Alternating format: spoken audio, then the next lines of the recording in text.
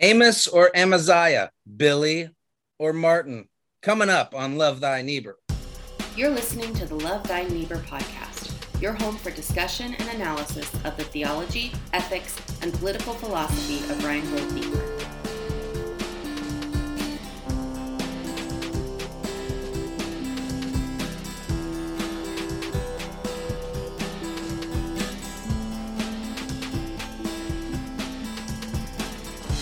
Welcome back to another episode of the Love Thy Niebuhr podcast, the only podcast that is exclusively dedicated to the theology, ethics, and political philosophy of Reinhold Niebuhr. I'm Cliff Bailey, and I'm joined by co-hosts Zach Narrison and Aaron Duncan. We want to say welcome to our new listeners. We got a nice bump over the last few weeks, and we want to thank our old listeners as well. Thank you for your loyalty, and thanks for sticking it out with us. Well, today we're going to be examining Niebuhr's final published article, 1969, and this article, fellas, has a nice bite to it. It's like the spiked baseball bat of Niebuhr articles. It's the wooden stake to the heart of vampire of Niebuhr articles. It's called The King's Chapel and the King's Court. Sabella recommended we read this leading up to the midterm elections a while back, and boy, did we ever. As his final publication, Niebuhr pulls out all the stops. He writes like a crazy prophet. But also, we should say, later on in the show, we are thrilled to be joined by scholar Amos Yong, Dr. Amos Yong, to discuss this article, and we're excited to see what he has to say about it. But until then, we're just going to be discussing it ourselves. So just to open it up a little bit, how did you guys respond to this? It's a quick read. I'm talking like emotions. What kind of emotions did it evoke for you when you read this? I think the first reaction I had was, I feel like I've made this criticism myself of religious leaders in America and politicians. This looks familiar. It looks very familiar. It was like, this seems a bit weird. So that was probably the first thing that came to mind. How about you, Zach? I mean, it just made me think of our current kind of the last 10 years of politics and how this could have been, just emotionally be like, wow, this would have been nice if this had been around, which it was around, but if it had been more, I don't know, vocally the attitude of a lot of people I've encountered. I tell you what, emotionally for me, I think is kind of capped off by that last paragraph, man, where he finally, he spends this whole article not talking about Dr. King, and kind of critiquing the kind of religion or religious leader who cozies up to power. And then at the end, he breaks it out, man, and has some serious rhetorical teeth when talking about Martin Luther King and his death, and asks the question, and we'll get into the context of this question a little bit, ask the question if Martin Luther King would ever be invited to the East Room of the White House. Man, that really hit for me, and it seemed like that's, given the critique of Niebuhr, that he kind of pulls his punches on race in the mid to late years of his career.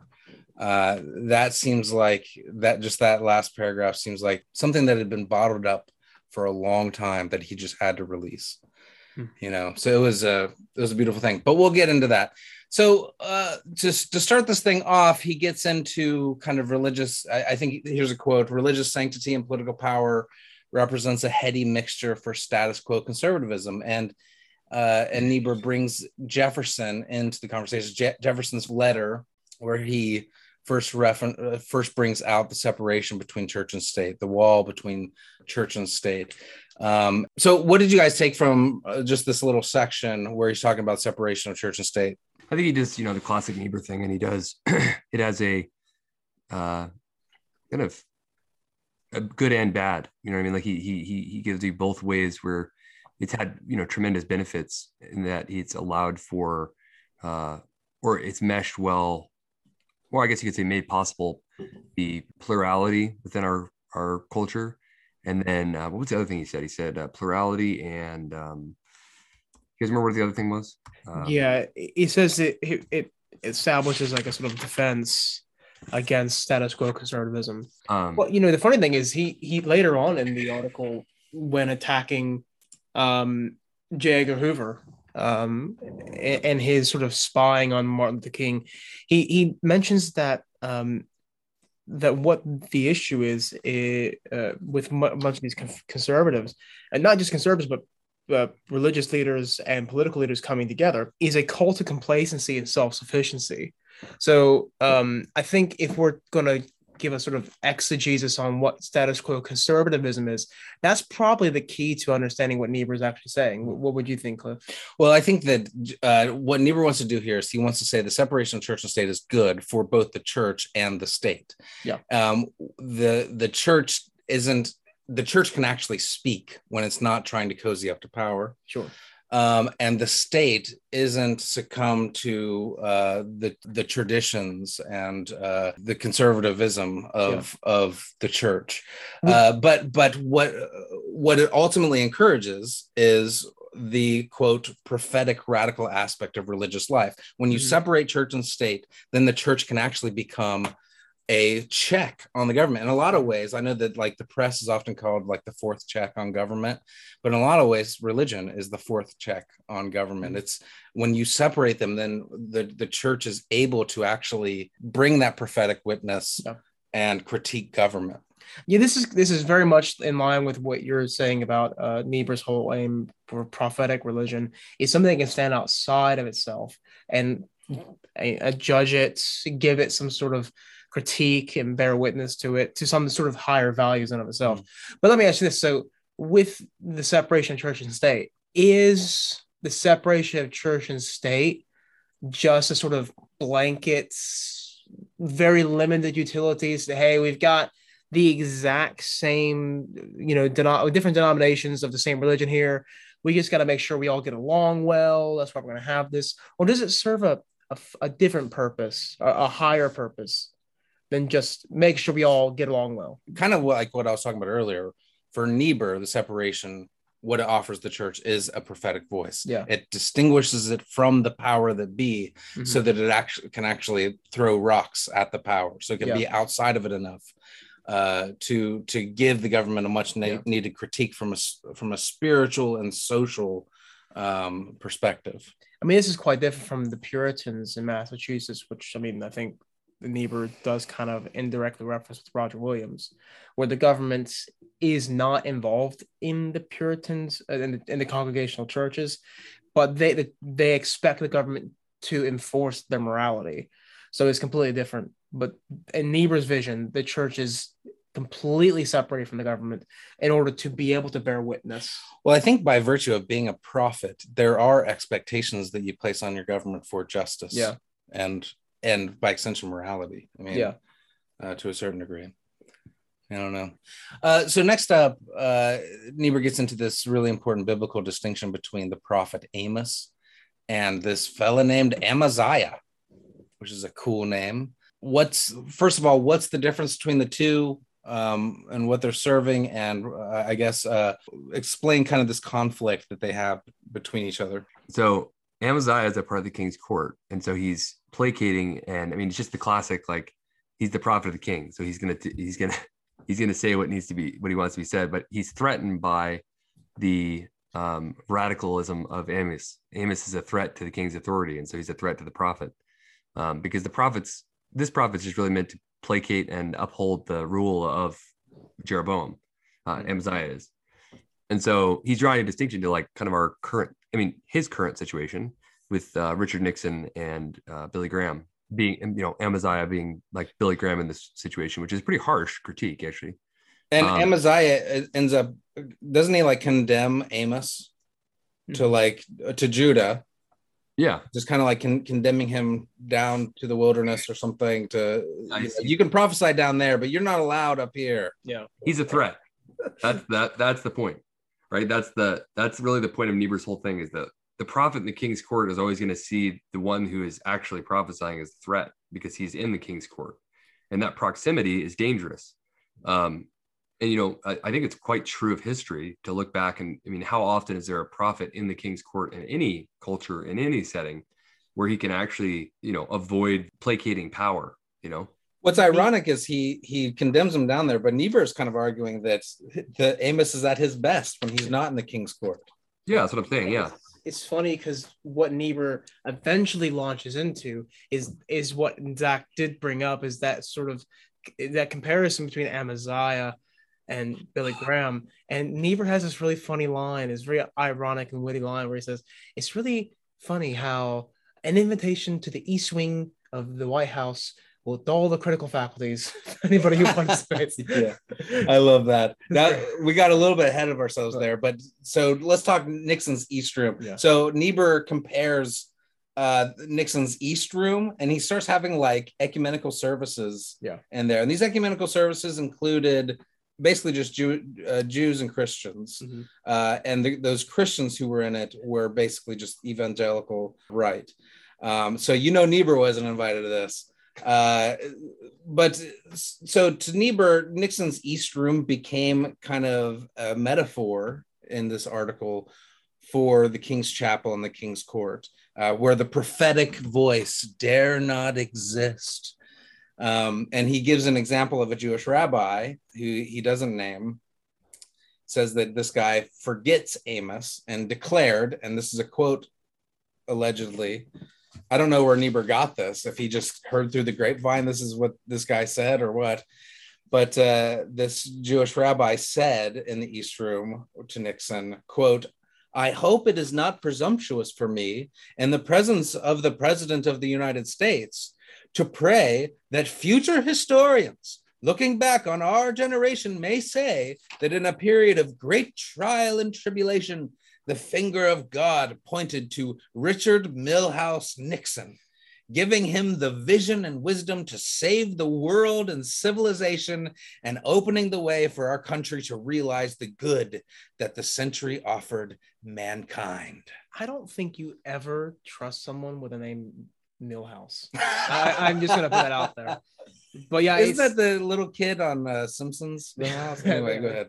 But it's you're right. We did kind of jump a bit forward. But the next sentence literally is, it is wonderful what a simple White House invitation will do to dull the critical faculties, thereby confirming the fears of our founding fathers. That's such a good line. That's such a great line. So yeah, that's a very clear example of this guy just buttering up Nixon and just cozying religion right up next to power, and it dulls that prophetic witness. And I think it's because like all of a sudden people come to this like thought that like once they're in power, it's like they feel like they can endure, like their legacy will endure. They can finally bring about the end of history. They can finally usurp all that has held them back. And it's like, well, they don't realize that like, yeah, sure, you're in power for now, but like it's only a temporary thing. And it's like it's almost like they let their guard down, and they don't become threatened by what they're doing themselves. I don't know. Yeah, no doubt.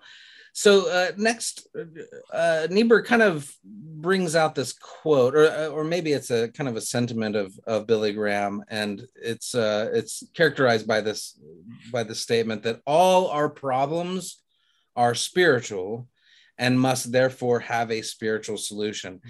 Mm-hmm. And Niebuhr gets into what's it called, the ABM, the ABM policy, which I know that Aaron and I did a little background on. And I don't think that probably either one of us are that educated on, 1960s foreign policy to speak too intelligently about it. I read a Wikipedia article, so I think I'm pretty good enough. So. Evidently, Niebuhr wasn't too happy about it. He was really concerned about this type of thing. But he brought in Graham's statement about all our problems are spiritual and must therefore have spiritual solutions, and held it up to this and basically concluded, well, he asked a rhetorical question: is religion per se really a source of solution for any deeply spiritual problem?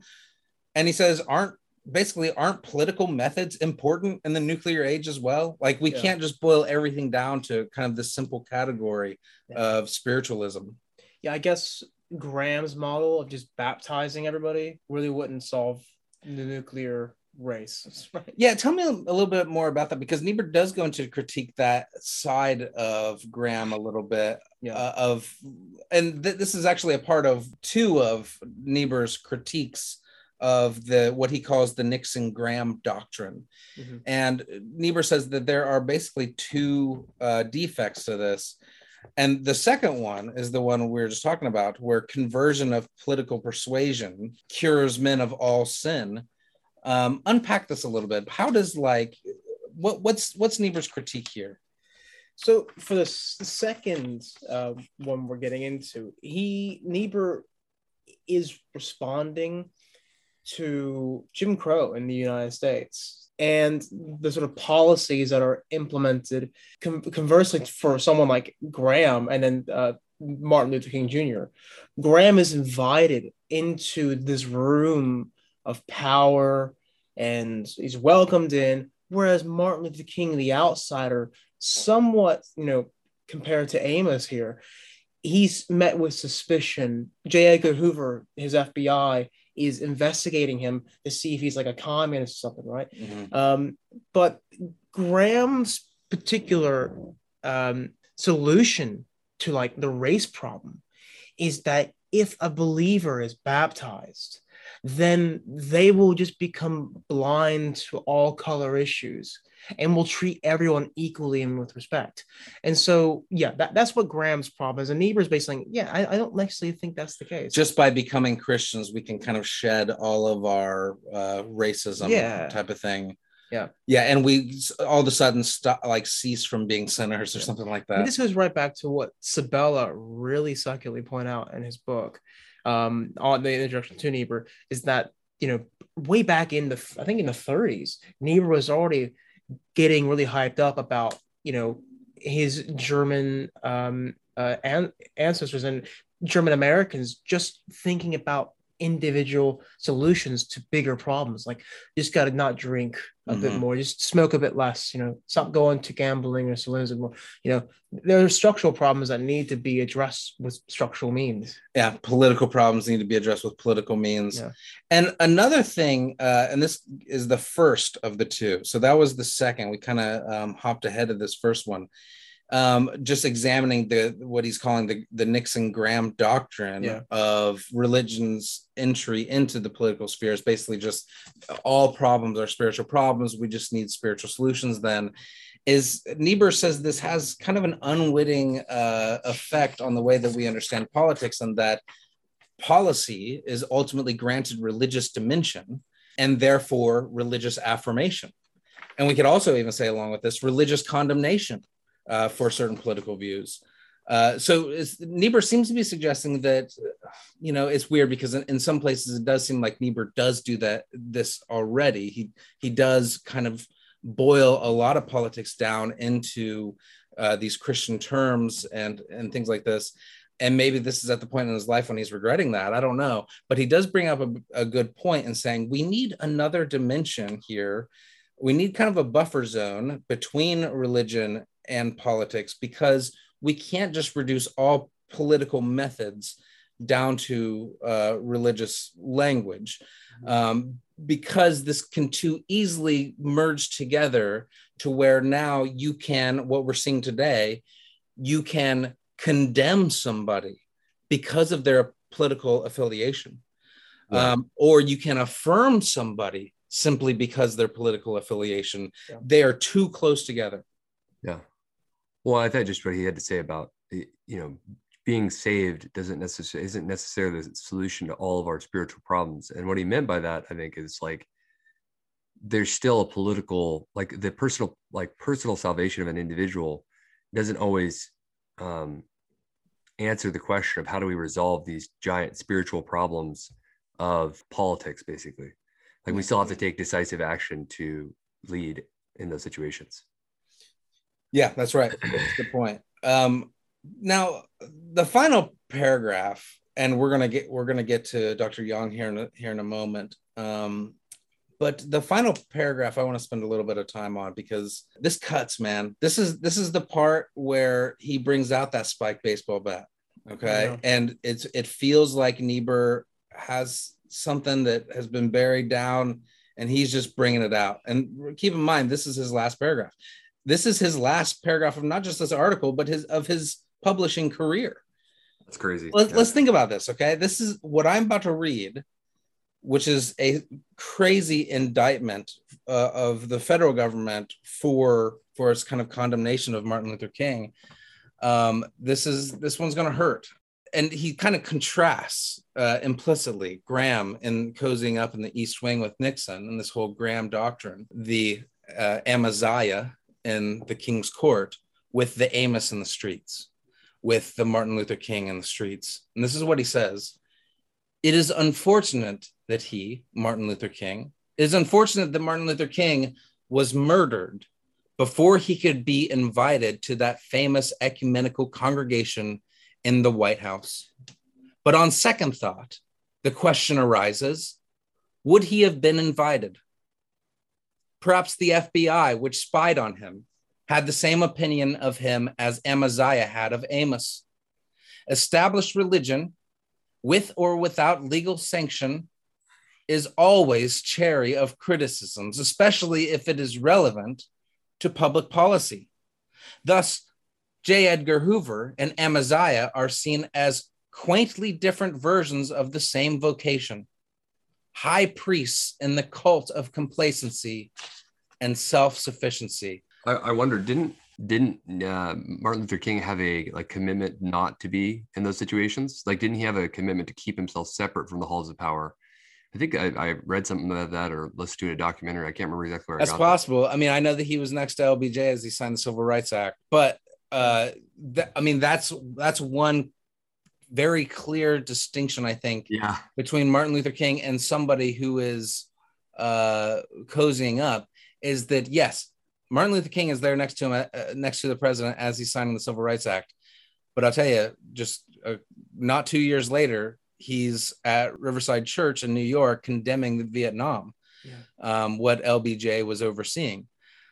So Martin Luther King had that appropriate relationship with power where it can be used toward just ends, but not be kind of hypnotized by its influence. Yeah. And I think that, that's something actually I kind of appreciate a lot about Martin Luther King, is that he didn't, because I think there's no way to do it without being wed to it. You know what I mean? I don't think I know of anybody that's successfully been an establishment evangelist like Billy Graham and not then suffered some repercussions. I think of Franklin Graham, and I think of how he is kind of the outworking of that relationship, and how his spirituality is so wed to one political agenda.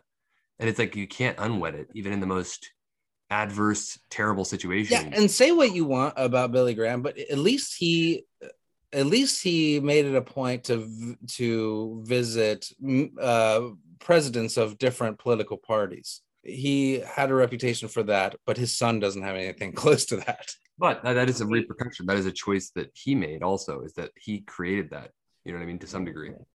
I want to read the very last line. So I lied earlier. This is actually the very last line. So it's picking up on the J. Edgar Hoover line. It says, thus J. Edgar Hoover and Amaziah are seen as quaintly different versions of the same vocation, high priests in the cult of complacency and self-sufficiency. And then the last line is this: perhaps those who accept invitations to preach in the White House should reflect on this, for they stand in danger of joining the same company. That's an ominous warning from Niebuhr in his last words to the public. Mm-hmm. Very prophetic. Good. All right. Any other comments? Well, let's talk to Amos. Wait, I got one question for you guys.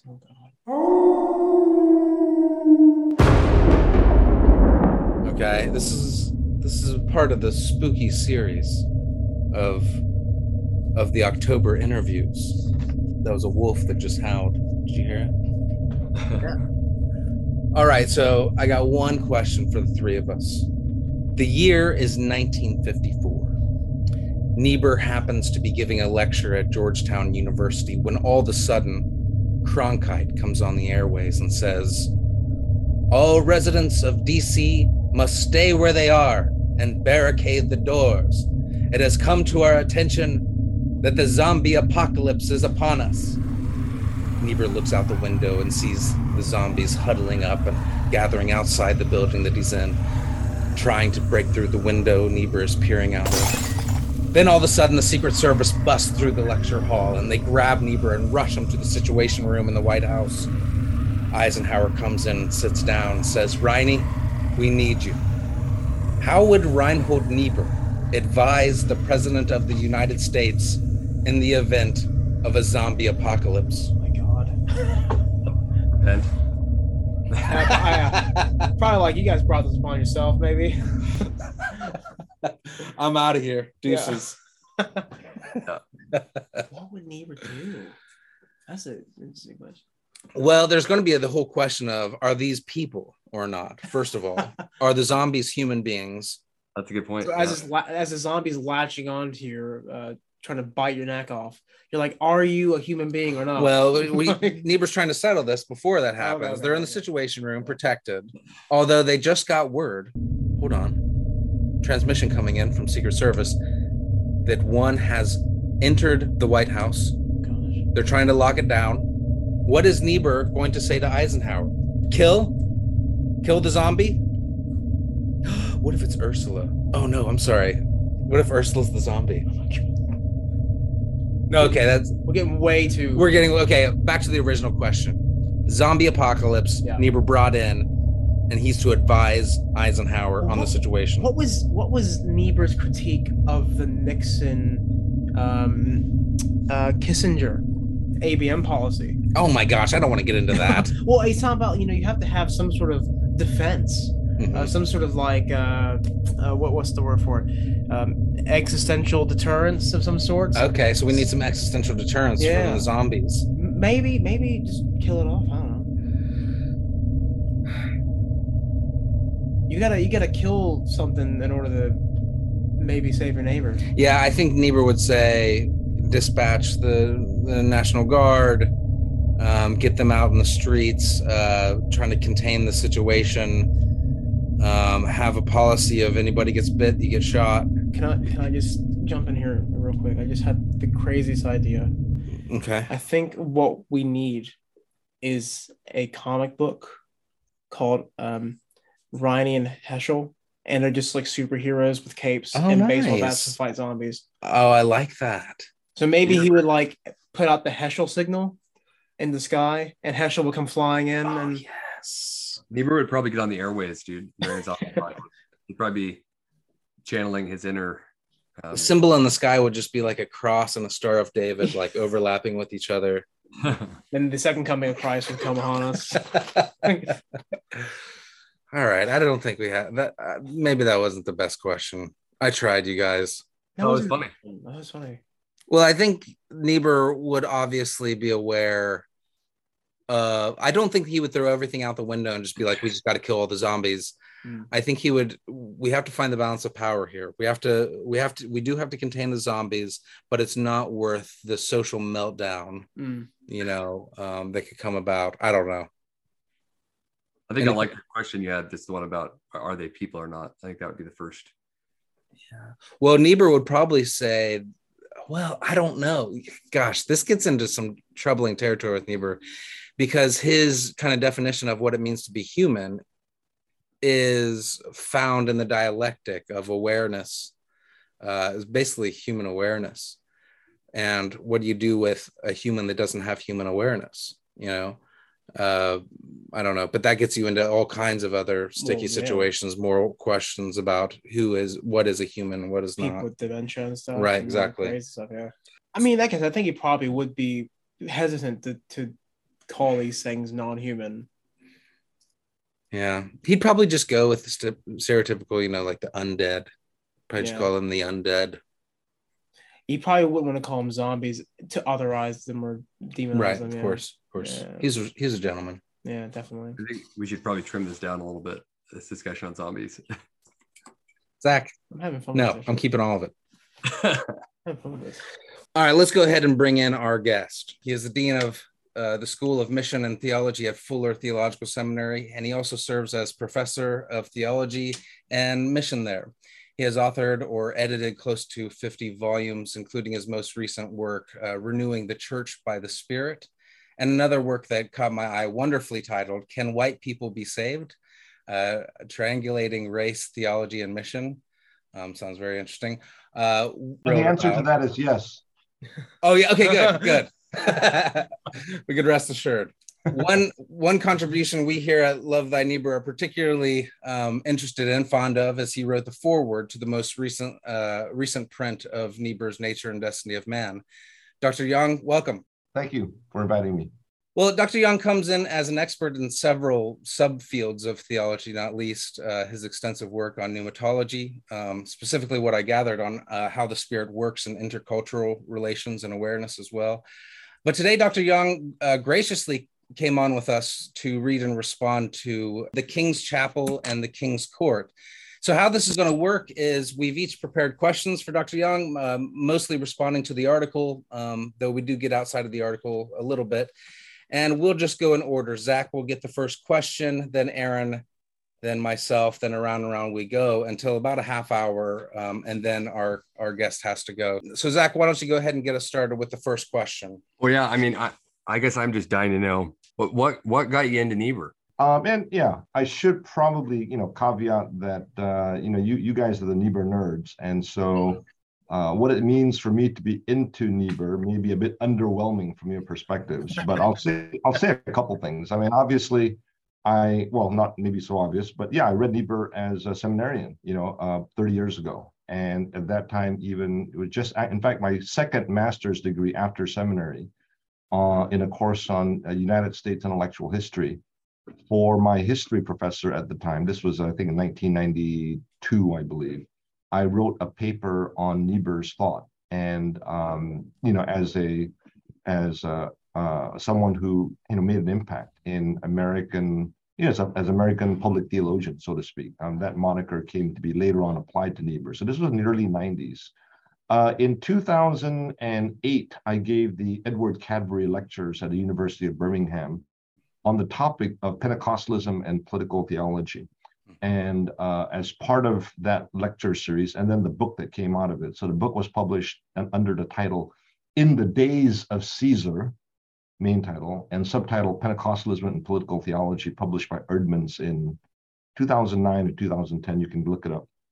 But there is a section on Niebuhr as well, a short section on Niebuhr within the broader landscape of sort of political theologians that had contributed to, or those that had made significant contributions to the discipline or the field that we now call political theology, which I think most of us realize probably wasn't until the last 40 or 50 years that even that nomenclature began to emerge. So, but again, it was not necessarily. Again, I read quite a bit of Niebuhr for that paper as a graduate student, and then I've continued to go back over the years to engage with Niebuhr, and then I published a book with Westminster John Knox, and as they then came out and wanted to do this ongoing Reinhold Niebuhr library with this as the first book in the series, because of part of the work that I had done, they'd asked me to write the foreword, which was a real joy. I mean, in the sense that, again, I wasn't claiming there more than what I knew. I certainly haven't spent decades studying Niebuhr in that sort of sense, but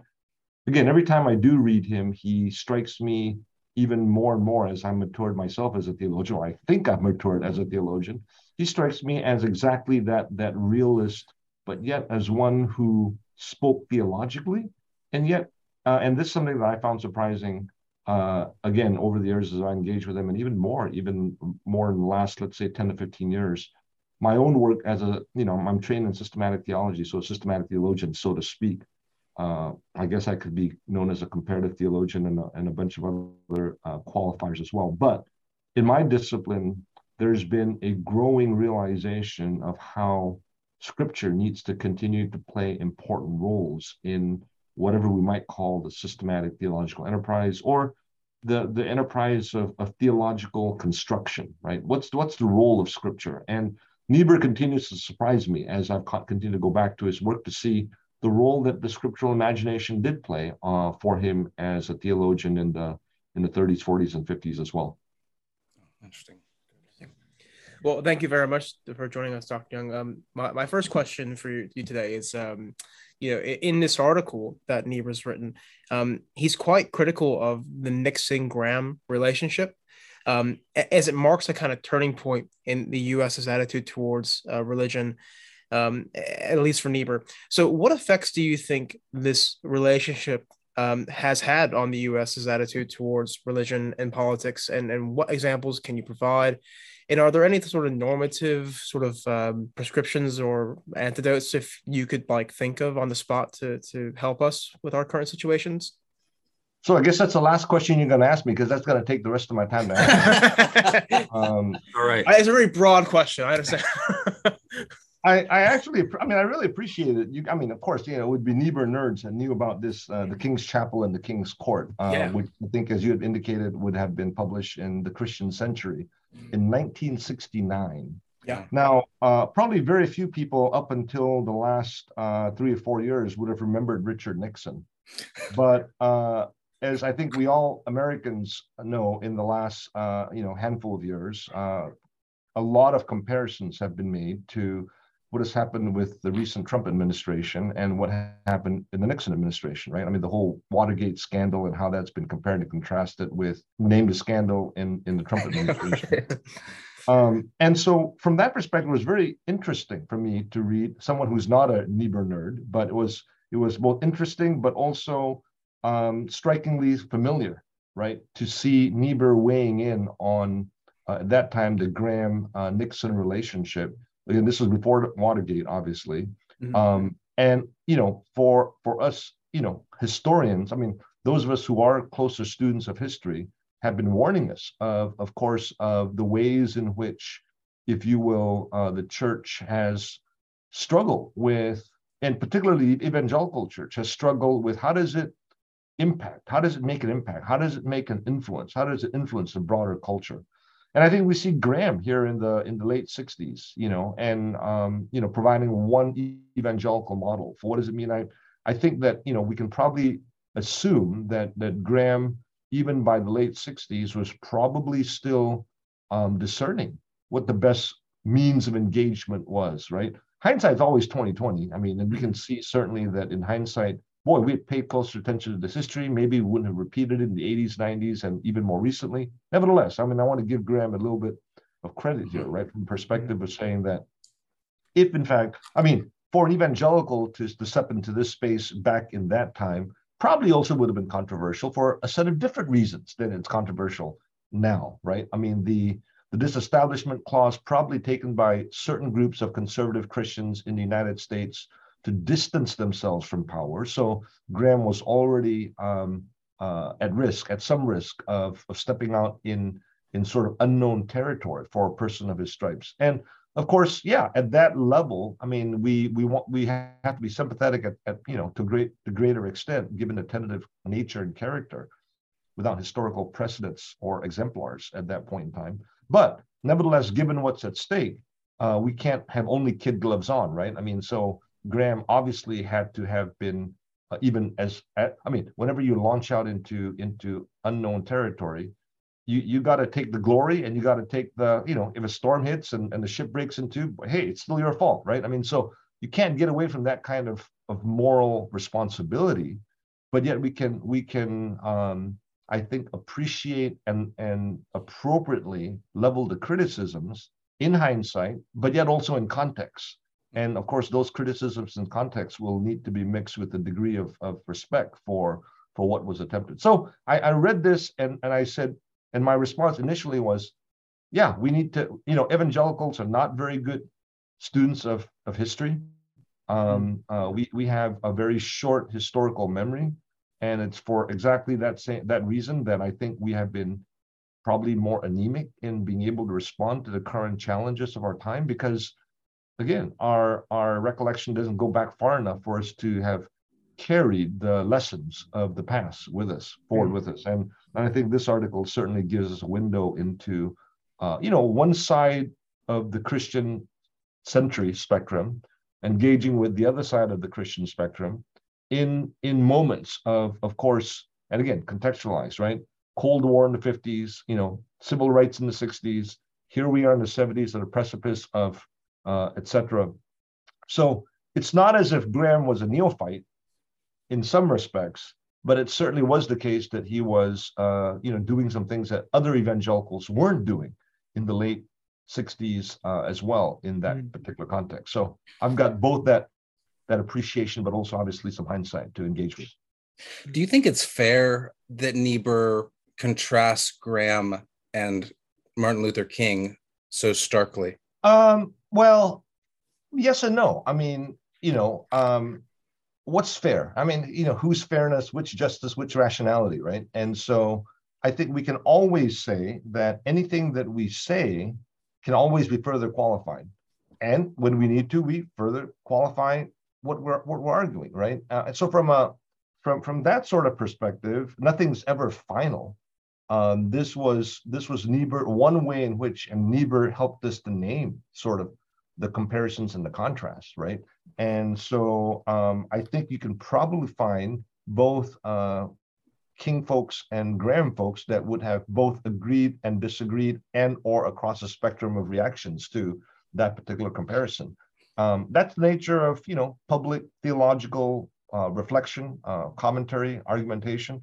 But I think the tribute, I think, to Niebuhr would be that, or we could say something along the lines that, well, Niebuhr had, of course, certainly also earned a certain right to make some of these assessments at this point in his life, right? Which is not to say, obviously, still that everything we just kowtow before somebody just because they've got 30 years in the hood, right?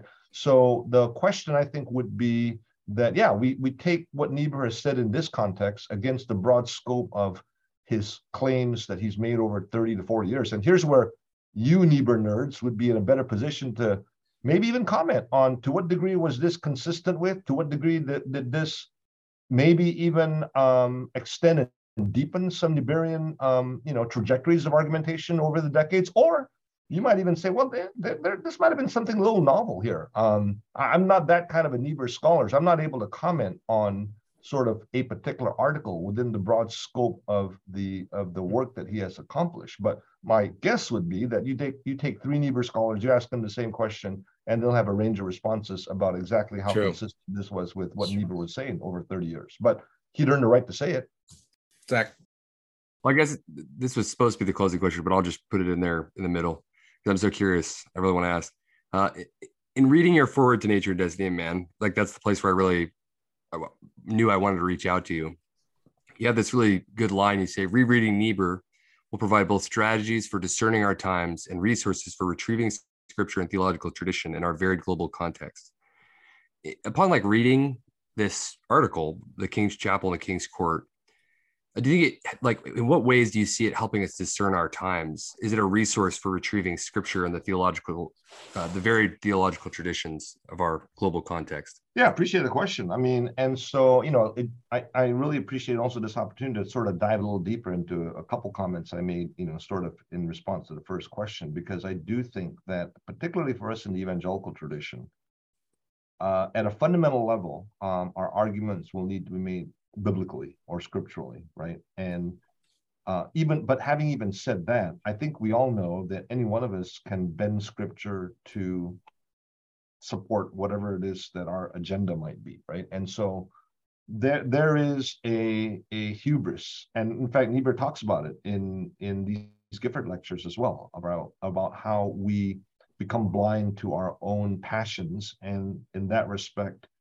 those passions begin to dictate the warrants or our own critical consciousness about how we justify, right, whatever it is that we may want to accomplish. So I think that here's where again I found Niebuhr both in his book and his work historically, as I've come to even greater appreciate, but also in this essay that you pointed out to, in which he engages with the prophet Amos.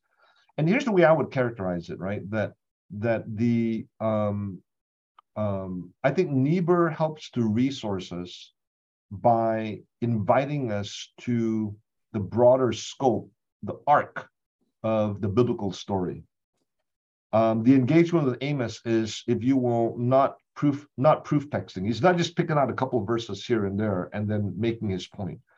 That, I think, has, for good or worse, become one of the Achilles heel of a lot of our contemporary, quote unquote, evangelical readings of the Bible, right? We tend to take, our favorite verse And that becomes, the Holy Spirit's justification for what God is calling me to do in this particular context, whatever that is. Whereas the reading of Amos, I think, against the broad arc of Amos's life and the letter of Amos in its context, against the broader context of the prophetic tradition of ancient Israel, these are, I think, virtues, interpretive virtues, and even scriptural attentive virtues that we can never be an oversupply of, right? We need to continue to cultivate these reading habits that, and not just habits, but instincts and sensibilities, interpretive skills and competencies even of following the arc of scripture and being able to locate any particular phrase or clause or verse within its appropriate context. And then here's the beautiful thing. I find that, actually, even when we've put scripture in its context or attempted to understand the prophet Amos in his context, it does open up all kinds of challenging windows into our own lives, into our own political realities, into our own economic realities. I think that a lot of our pietistic evangelical hermeneutics is solely concerned with how God is saving our souls. And I'm not saying that God isn't concerned with saving our souls, but God is concerned with saving the souls of people that are embodied and living in history and time and space amidst a certain political regime, amidst a certain economic set of circumstances, amidst a certain social and class set of realities, amidst a certain racial and ethnic set of realities. And in fact, once we actually get into the context of ancient Israel, and actually even into the context of the apostolic narratives of the first century ecclesia around the Mediterranean world, operative within what at that time historians call the Peace of Rome, the Pax Romana, we start to actually see that what the apostles and the earliest disciples and even the prophets of ancient Israel and the poets of ancient Israel, they were bearing witness to the redemptive work of God amidst fraught political, social, economic, ethnic, by ethnic, I mean even wars between Assyrians and Babylonians and Medo-Persians and ancient Israel. I mean, it's these you call it intersectionally layered historical realities. And all of a sudden, scripture begins to speak to us souls that are embodied in space and time amidst these kinds of circumstances. So I think for me, that's what makes Niebuhr still an intriguing resource, right? Mm-hmm. He is addressing issues of political, social, and economic and other realities of the 30s, 40s, 50s, and 60s. But he's doing it with an attentiveness to the scriptural message that helps us to appreciate how the ancient prophets and the laments of the psalmists and the historical narratives of ancient Israel were already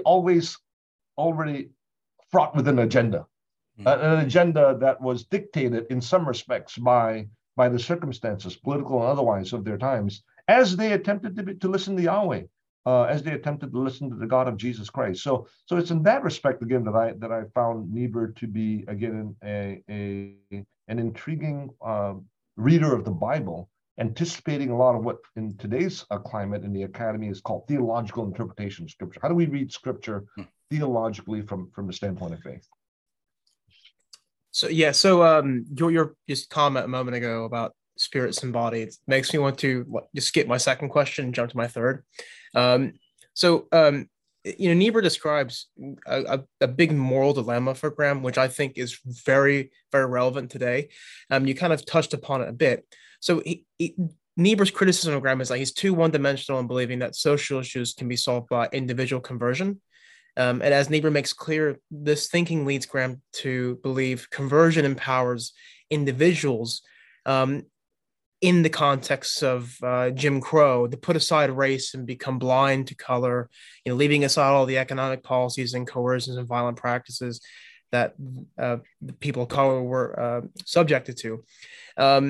So my question is for today, what material and spiritual conditions maintain this one-dimensional view of our problem? And what ways do you think that the American conscience could be awakened to the structural realities on the one hand, and the lack of our virtues on the other hand? I mean, the first thing I'll say about Niebuhr specifically, I think Niebuhr had a lot of insights on these matters. He was certainly, from Moral Man and Moral Society onward, he was always already attuned to the structural dimensions of the human condition and how they were layered with, what we might call the sins, the depravities, we would call the prejudices of the human condition.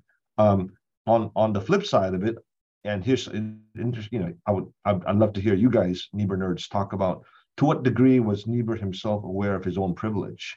To what degree was his writings reflect an awareness of his own, what's the complicity, so to speak, right? I mean, so it's one thing to name the systems and structures, and I think that's really one of the biggest challenges for us academics. I mean, for me, I'll speak to myself. I'm a tenured professor, a senior administrator at a major seminary. I've got lots of privileges, and that's always, for me, it comes back to then a question of how do I steward those privileges in ways that in too much has been given, much will be required. So that's an interesting historical question that I hope at some point one of you guys will help us to appreciate a little deeper, is to what degree Niebuhr himself grappled with these sorts of issues at this personal level.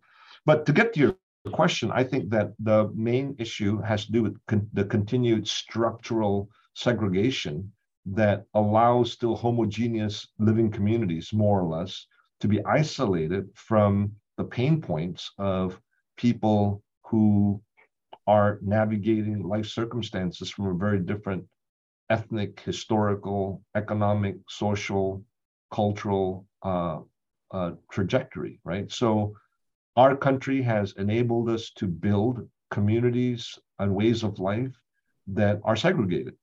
And I know we're not talking about Jim Crow, but this is a long time after that. But nevertheless, and even some of our theological imagination has been so structured. I mean, I'll name it here, and this might be my last couple points here because I've got to get going. But Fuller Theological Seminary in the 70s, right after Niebuhr wrote his last article, he passed away in 71, I believe. We had a school of world mission at the time that promulgated what was called the homogeneous unit principle of planning churches in, let's say, migrant and immigrant communities for those that came from certain parts of the world who spoke certain dialects or languages, in order for us to have a more effective missional and ministry imagination and practice for these immigrant communities. So again, 1970s, think about after 1965, the U.S. immigration laws opened up, opportunity for immigration from across the Pacific Rim and across Asia to the United States and the Vietnam War. So we had a lot of other cultural groups begin to, quote unquote, move in. And homogeneous unit principle was developed in the 70s to how do we effectively minister, evangelize, and build and plant churches and build ecclesial communities amongst these immigrant ethnic enclaves at that time. That was the reality, right? So, the Hmong community in Minneapolis would have had their own neighborhood and then multiply that out across the country.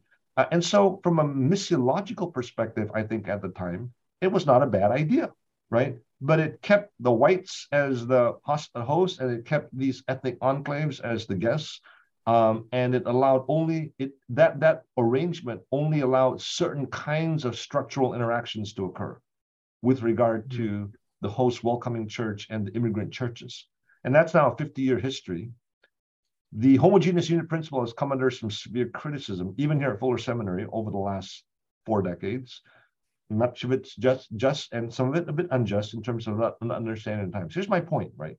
The way in which we structure our lives insulates us from having the kinds of koinonia that actually opens up our hearts and our minds to the realities that other people have to live with. And as long as we can isolate ourselves from those realities, then we can continue to objectify them and otherize them and their threats, as opposed to recognizing that we're all part of the one people of God, called from many nations, tongues, tribes, and languages to sit before the throne. Dr. Amos Yong, I want to thank you for giving us your time, and we appreciate it. We'd love to talk to you again someday in the future. Thanks for your time, fellas. Well, that about does it for this week's episode of the Love Thy Niebuhr podcast. Thanks to everybody for listening. We want to thank again our guest, Dr. Amos Yong. Make sure you check out his bio, check out his books that he's published. And make sure you give us a follow on Twitter at Love Thy Niebuhr for all kinds of news and updates. Like and subscribe, write us a good review. That about does it. All right, everybody, take care and stay safe out there.